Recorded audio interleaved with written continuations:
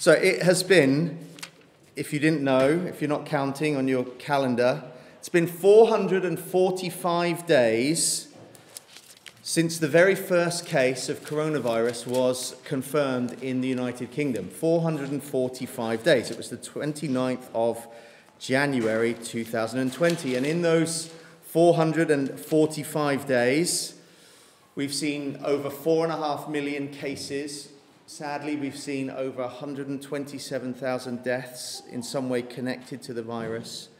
But gratefully, we've seen over 50% of the adult population now vaccinated, except for us young ones. Isn't that right, Hannah? Jenny, have you had a vaccination? So you're young as well. So there we are. So us young ones, we still haven't had it.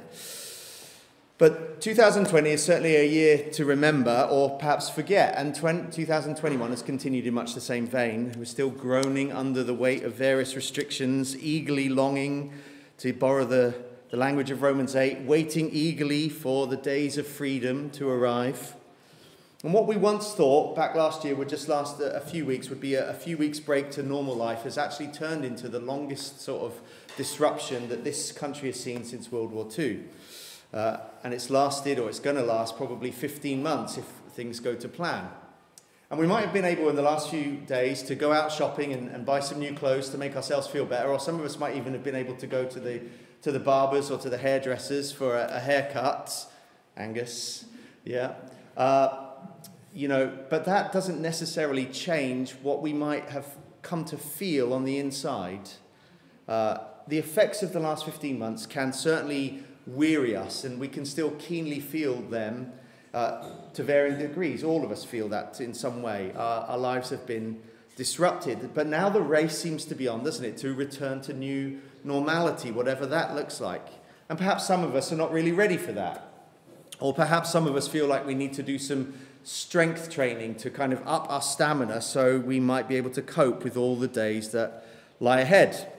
So with all of that in mind, we've decided just to hit pause on our Corinthian series, and we're going to engage and embark on a new series that will last several weeks that will, I hope and trust and pray, help us to deal with the weariness that we might feel in our souls, but also strengthen us for the days ahead. And we're going to call it One Verse Wonders. One Verse Wonders. And what we're going to do is, rather than our usual approach of preaching through the Bible, book by book, verse by verse, we're going to just take one verse every week and mine it for the gold that God has put in those verses, so that we might be strengthened in our weariness. And so today's sermon is the introduction and the rationale for the whole series. And we're going to do that from Psalm 119, verse 28, to try and lay a bit of a foundation and some context for the weeks ahead. So, this is one verse. It's a one-verse wonder. Here it is, Psalm 119, verse 28. God says through the psalmist, "My soul melts away for sorrow. Strengthen me according to your word." I will just read that again, because that's the most important thing we'll hear this morning, because it's God's word.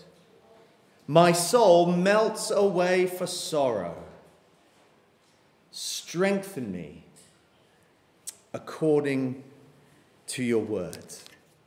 Now, hopefully you immediately feel that psalm is applicable to you, because the psalmist knows what it's like to simultaneously be a saint, one of the people of God, a sinner who struggles with the sinful desires of his own heart, and a sufferer, that there's external circumstances that are going on around him that are affecting him. The psalmist is just like us. He's a saint, he's a sinner, and he's a sufferer. And he is struggling himself with the effects that flow from living in a fallen and broken world. In verse 28, he tells us what he's feeling. He says, "My soul melts for sorrow." So picture Olaf from Frozen, who is melting in the sunshine into a puddle. He's like a snowman in a sauna. He melts. The word melts is also translated in Ecclesiastes as to describe a house that is leaking. So this kind of drip, drip, drip, drip, dripping away. It's also translated in Job to describe eyes that constantly pour forth tears. So that's the kind of image that we have here. The psalmist feels like he's like a snowman in a sauna. He's melting away, that his life is like a drippy, leaky house. Or he's got eyes that constantly pour forth tears. He feels dried up. He feels drained of vitality. He perhaps feels shriveled and lacking in stamina and strength. But his weariness is kind of a physical tiredness. It's a soul weariness. Did you notice that? He says, my soul melts away. That's soul weariness. That, when he says soul, that's the inner man. That, not just his physical body, but the real us, if you like, that's inside this flesh and bone. All of our desires, our wants, our loves, our feelings, our emotions, that all encapsulates within that word our soul. Our soul feels weary. It's the sum total of who he is. He feels like his soul is leaking out of him. He feels like he's on the edge of drowning in a puddle of his own tears. That's kind of how he feels. Now, it's important for us to identify where the symptoms lie, because that will affect how we treat them. So it's in his soul. Okay? So sometimes part of our weariness that we feel as human beings comes from just being physically tired, and we need rest. Sometimes the weariness that we experience as human beings comes from a kind of a chemical imbalance within us, and we need some prescription drugs and medication from the doctor to just kind of get us back on track and help us.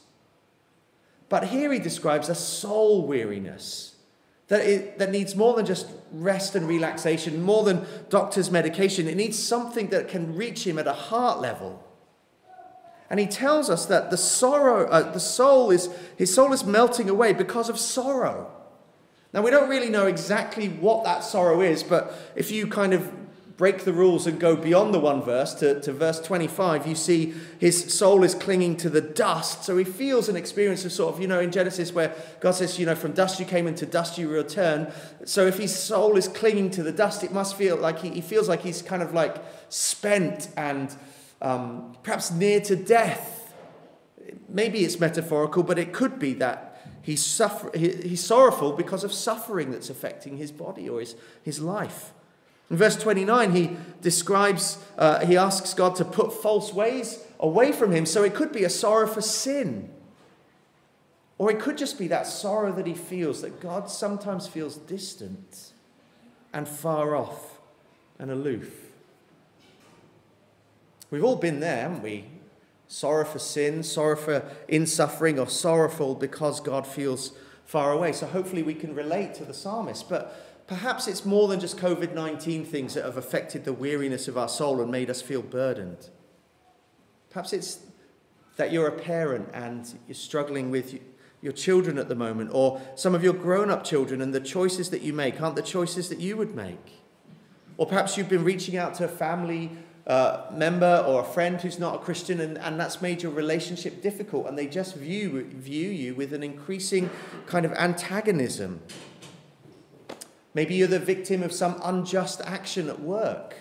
Maybe colleagues are maligning you or bringing false accusations against you. In the marriage relationship that you enjoy with your spouse, that there's a kind of a surface level politeness, but sometimes when you scratch a bit deeper, we just don't have the peace and the harmony that we once had. Or maybe it feels that God is far off and you feel guilty because of the gap that has grown. And it feels like a millstone around your neck that is dragging you down. We all feel sorrowful in our souls for a number of different things, but usually we turn to the well-worn paths of retail therapy to make ourselves feel better. Or we go to comfort eating to make ourselves feel better. Or we can go to alcohol to numb the pain. Or we could go to X-rated adult sites or into the gaming world on our PlayStations to escape reality. But the reality is that there's nothing that we can do to get ourselves out of the first half of the verse.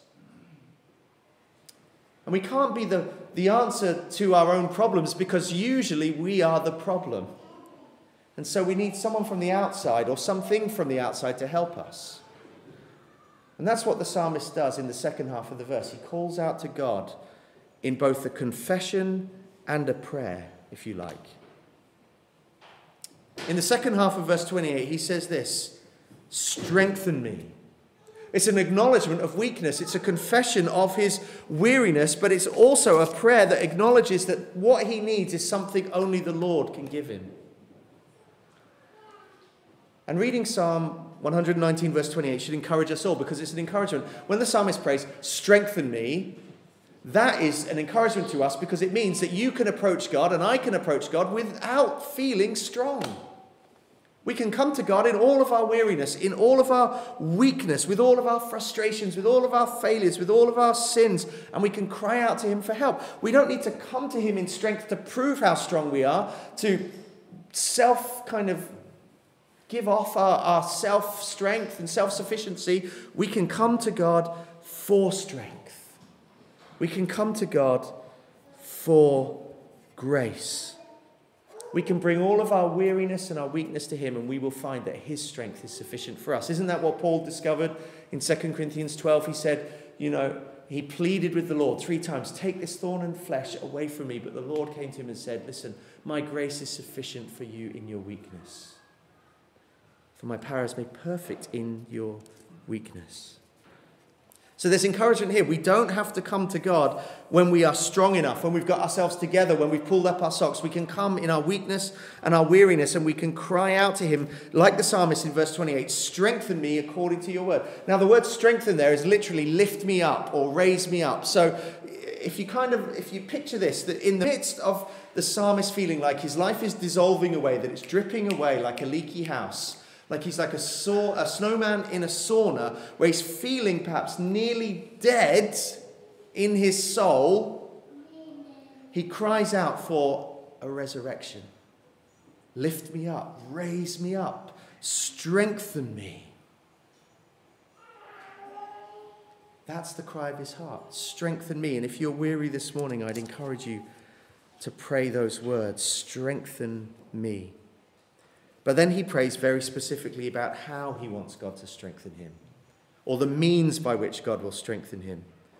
Strengthen me according to your word. Now, we all know the power of words, I hope, don't we? Think about this. How does it feel when someone says to you, I love you? Or, do you know what? Well done, I'm just really proud of you.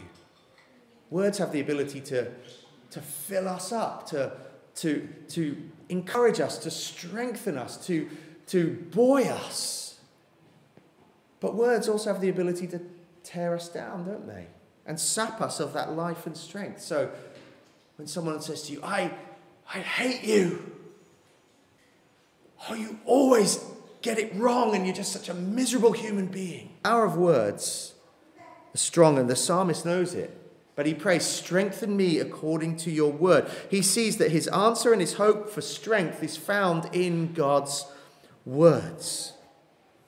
Now, understanding what he means requires us reading both backwards in the Bible and forwards quickly. So if you're tracking with me, which I hope you are, consider this. So first of all, we should perhaps rewind our memories and our Bibles back to the very first pages of Genesis. In Genesis 2, verse 27, God says, the writer of Genesis, Moses, says about God, then the Lord God formed the man from the dust of the ground, and he breathed into his nostrils the breath of life, and the man became a living creature. So right back at the beginning, God, through his word, creates everything, and then he breathes life into the man to give him living faculties. He breathes life into him, and the man and the woman become living creatures. That's Genesis chapter 6. It shows up again much later in the Bible in 2 Timothy 3:16, where Paul tells us that all scripture is God-breathed, that it's breathed out by God. And so you get this image in the scriptures, right, that in Genesis, God breathed living breath into the man directly, originally, but now he breathes life into his word, and we have the breath of life of God breathed into us when we open its pages. Every word of this book comes from the infinite wisdom and imagination of God, and it's breathed into these pages in this ink, and in it, when we get our noses in it, we inhale it for ourselves. And what happens when the breath of God goes into the nostrils of man? He becomes a living creature. The psalmist knows that and says, "Strengthen me according to your word." Every sentence, every paragraph, every book was conceived by the author of life, the Alpha and Omega, the Lord of heaven and earth, just for us. Nothing that we hold in our hands this morning has come to us without first passing through the hands and the heart and the mouth of God. And sometimes it seems almost counterintuitive that when we wrestle with a brokenness and a fallenness, whether it's sorrow for sin, whether it's sorrow for suffering, whether it's sorrow because God just seems distant, when we wrestle with the brokenness of living in a fallen world, probably the first thing that disappears from us is a desire to read God's words.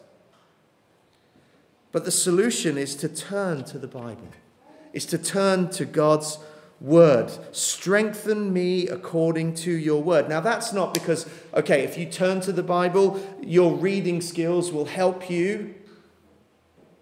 This is not that somehow just reading page after page after page will overcome your fallenness and your weariness, that it's the reading that does it. No, in reading you get to breathe in the breath of God. And that makes all the difference.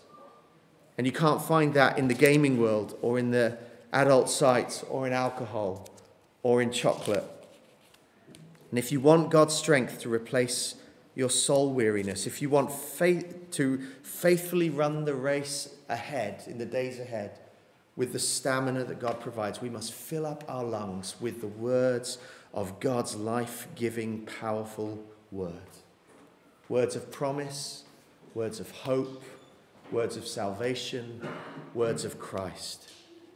You see, if you are struggling for sorrow in your soul right now and your house feels leaky, or your eyes constantly pour out tears, or you just feel a weariness, this is the life support machine that God has given to us.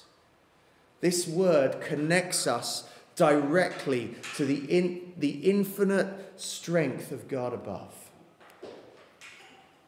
And it won't be necessarily that our circumstances will be made easier or that our burdens will instantly become lighter, but what we will find is that our souls will be made stronger to be more solid and more steadfast under the pressures and the troubles that we face. Strengthen me according to your word. Now, how does God's word strengthen us? How does God's word strengthen us? Well, unfortunately, in the very first sermon on One Verse Wonders, I'm going to have to cheat and go outside of the one verse to tell us about how God's word strengthens us. But we won't leave the confines of Psalm 119. And there's three things that Psalm 119 tell us about how God's word strengthens us. That if we breathe in God's word and we inhale his life-giving breath, this is why it will strengthen us. The first one is this: because God's word tells us that which is true.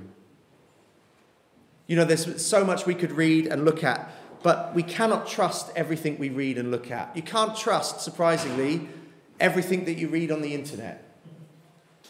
You can't trust even everything that you hear on the news or from your teachers or from your professors. You can't trust the facts that our politicians give us. You can't even trust the fact checkers sometimes who check those facts. Statistics can be manipulated. 88% of statistics are made up on the spot. Oh, come on, work with me, people. All right? Photos can be faked or airbrushed. Even our family and our friends and our own eyes and our own hearts can deceive us. But the psalmist tells us in Psalm 119, verse 42, that we can trust God's word, knowing that it is altogether true. That's verse 142. In verse 89, the psalmist tells us that God's word is fixed firmly in the heavens, that it doesn't change. Verse 96, that there is no limit to its perfections, that it contains nothing corrupt or false. And in verse 160, that all of God's righteous rules, they endure forever. It's true forever. His word never gets old. It never wears out. It never runs out of power. And if you want to know about the past, the present, the future, the people, the world, or yourself, we need to come to God's word. Just as Jesus prayed in John 17, verse 17, Lord, sanctify them in your truth. Your word is truth. So God's word strengthens us by telling us what is true. It also strengthens us by telling us what is right. The psalmist gladly acknowledges God's right to issue commands, and he humbly accepts that these commands are right. So in verse 75, in verse 86, and in verse 128, he acknowledges that God's word is right and righteous. God does not just lay down arbitrary rules. He does not just give orders so that we might be restricted and miserable. His word is never impure or unloving or unwise, but instead his demands are, and his commands and his words are always noble. They are always just. They are always righteous. They are always right. And God wants us to see not only the truth of his word, but the rightness of his word. And there's a degree in which we obey God's word because it is right, and we do it out of duty, but much more the psalmist would commend us to grow, to love and to delight and to desire what God says is right. And so we are strengthened through God's word because of what is true and because of what is right. And then thirdly and finally, because God's word tells us what is good. The word of God in Psalm 119, verses 1 and 2 tells us the way to happiness. In verse 6, it tells us the way to avoid shame. In verse 9, it tells us the way of safety. In verse 24, it tells us the way of good counsel. In verse 28, it tells us, as we've read, that it will give us strength. In verse 43, we're told that it gives us hope. In verses 98 to 100, we're told it provides us with wisdom. And in verse 105, it tells us that God's word shows us the way in which we are to go. You know, there are lots of things that we want in life, but there are only a few essential things. And God's word is one of those essential things. And if we get our noses in the book, we will breathe his life-giving breath. You know, in the Old Testament, in Amos chapter 8, verse 11, one of the most severe punishments to fall upon God's people, Amos says, is that there was a famine of hearing God's words. Jesus tells us, quoting Deuteronomy 8, verse 3, in Matthew 4:4, that man does not live by bread alone, but by every word that comes from the mouth of God. If you want to be strengthened, we've got to get the word into us. The method for bolstering our strength in the Lord is by spending time in his word. And the Holy Spirit is committed to bringing his word and working it deep into our hearts. And God promises to bless the reading and the teaching of his word. And Jesus tells us in John 10:27 that his sheep hear the master's voice. How do we hear his voice? Well, the primary way is through his word. And most gloriously, we're strengthened by the word because it tells us what is true, what is right, and what is good. The written word ultimately points us to the living word, to the word that became flesh, Jesus Christ himself. Remember a couple of weeks ago, maybe more than that now, the Easter story, and Jesus was in the Garden of Gethsemane. And do you remember what he cried out? Was it, I don't know whether it was in the garden, but maybe it was before, on the way to the garden. But at some point in the story, as he heads towards the garden, he says, "My soul is sorrowful, even to death." Doesn't that sound a lot like the psalmist here in verse 28? My soul is sorrowful, even to death. And so Jesus can identify with us and in our weakness, as he was preparing to give up his life. But he didn't prepare to give up his life just to strengthen our souls. He gave up his life to save our souls. And he can identify with us, and in our moments of weakness and in need of help, Hebrews 4 tells us that he is able to help us with mercy and grace in our time of need. So this morning, if you feel like your soul is melting away for sorrow, if you've reached and broken, or you just feel weak and you need stamina for the days ahead, God calls us to cry out to him, "Strengthen me according to your word. And the promise is that he will raise you up. He will renew you. He will revive you according to his word. Let's pray.